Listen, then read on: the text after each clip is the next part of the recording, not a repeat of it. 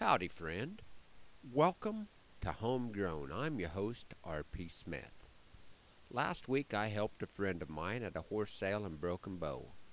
Brian comes down from the Sandhills to help at my branding, but he has plenty of branding help, so I get to pay back by lending a hand at the horse sale. We've not had a stud horse on our ranch for quite a few years now.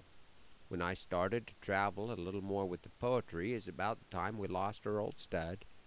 That is also about the time our part of the world went into a dry spell, and we've tried to keep the grass in use for the cattle. It was fun for me to look through the catalog at the sale and see some of the old lines that we had still showing up in the pedigrees. Another breeder's line that is still showing up and selling well was that of Claude Woods. Claude's ranch is just a few miles south of us, but I never really got acquainted with him until fairly late in his career. I'd shared a poem at Old West Days, the Nebraska Cowboy Poetry Gathering, that poked a little fun at Claude, who had been one of the Nebraska's first quarter-horse producers. A lady from Wyoming that was in the business of putting together sale catalogs and promoting horse sales was also a participant at the Cowboy Poetry Gathering. And even though no names were mentioned in the poem, she got a kick out of it and recognized the inspiration. She called Claude to tell him about the poem, which prompted him to give me a call.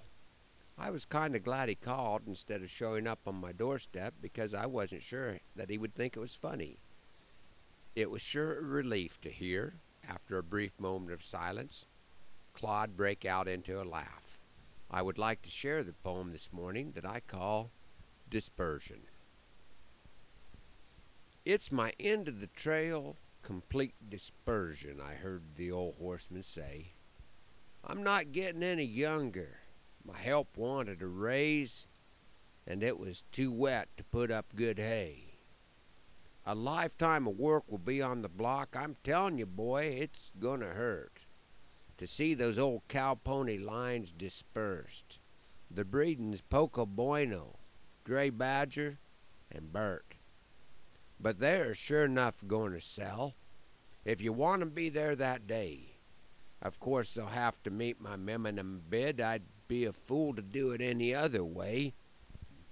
Oh, and be sure and sign my registry.